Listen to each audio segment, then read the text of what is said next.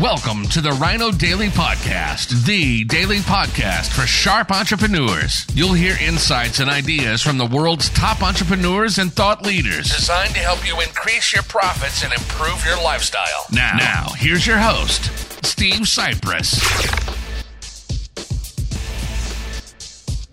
Hello, it is Foundation Friday, August 20th, 2021. Steve Cypress here with another in our multi-part series on the fantastic classic book, The Magic of Thinking Big, by David J. Schwartz. Highly recommend you get yourself a copy or just keep following along here on Foundation Fridays.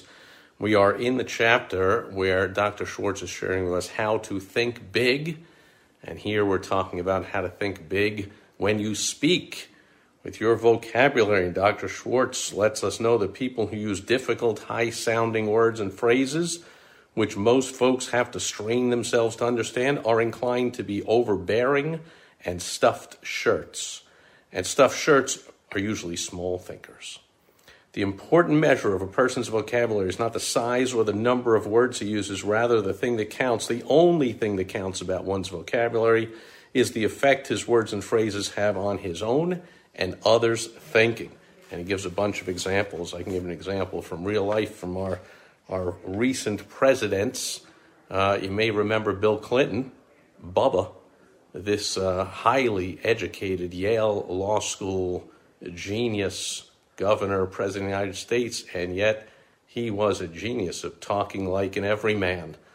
Hey, I want some McDonald's French fries, and then he would go complete the New York Times Sunday crossword puzzle in 7 minutes. But he knew how to speak in a down-to-earth, simple fashion. And of course, when you talk about presidents and speaking in a down-to-earth fashion, nobody holds a candle to Donald Trump, who is an Ivy League educated billionaire from New York City, metropolitan hobnobbing with all the big shots, in New York and all around the world, and then top TV show, and then became president of the United States, and still knows how to talk down-to-earth, simple language.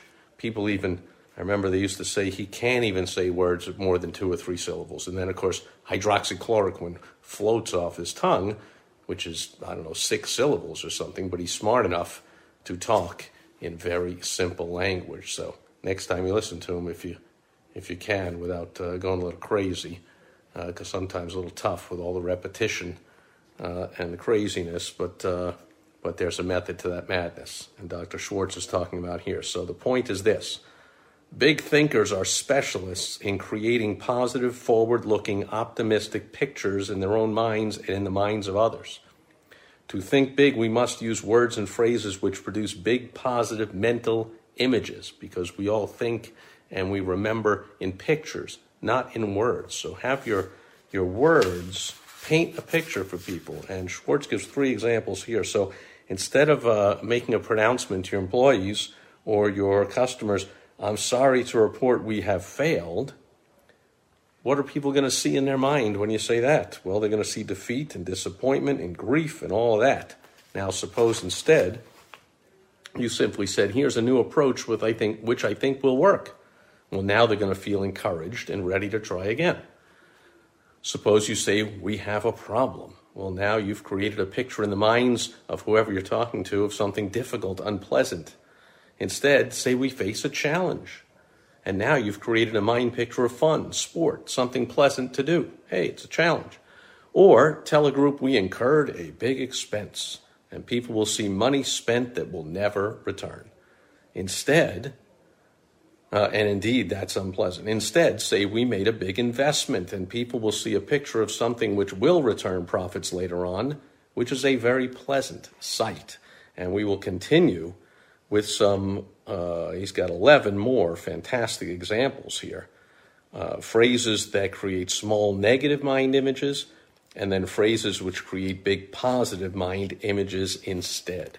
And maybe we'll go through that list of those 11 phrases next Foundation Friday. Enjoy your weekend. Thanks for being here with me today. I will catch you tomorrow on Social Media Saturday. Over and out.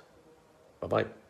Thank you for joining us today on the Rhino Daily Podcast, the daily podcast for sharp entrepreneurs hosted by Steve Cypress. Join us tomorrow for another exciting episode designed to help you increase your profits and improve your lifestyle. Also, go to rhinodaily.com for more great business exploding tips, strategies, and tactics from the world's top experts. Plus, snag your free copy of Money Making Monthly magazine. Goodbye.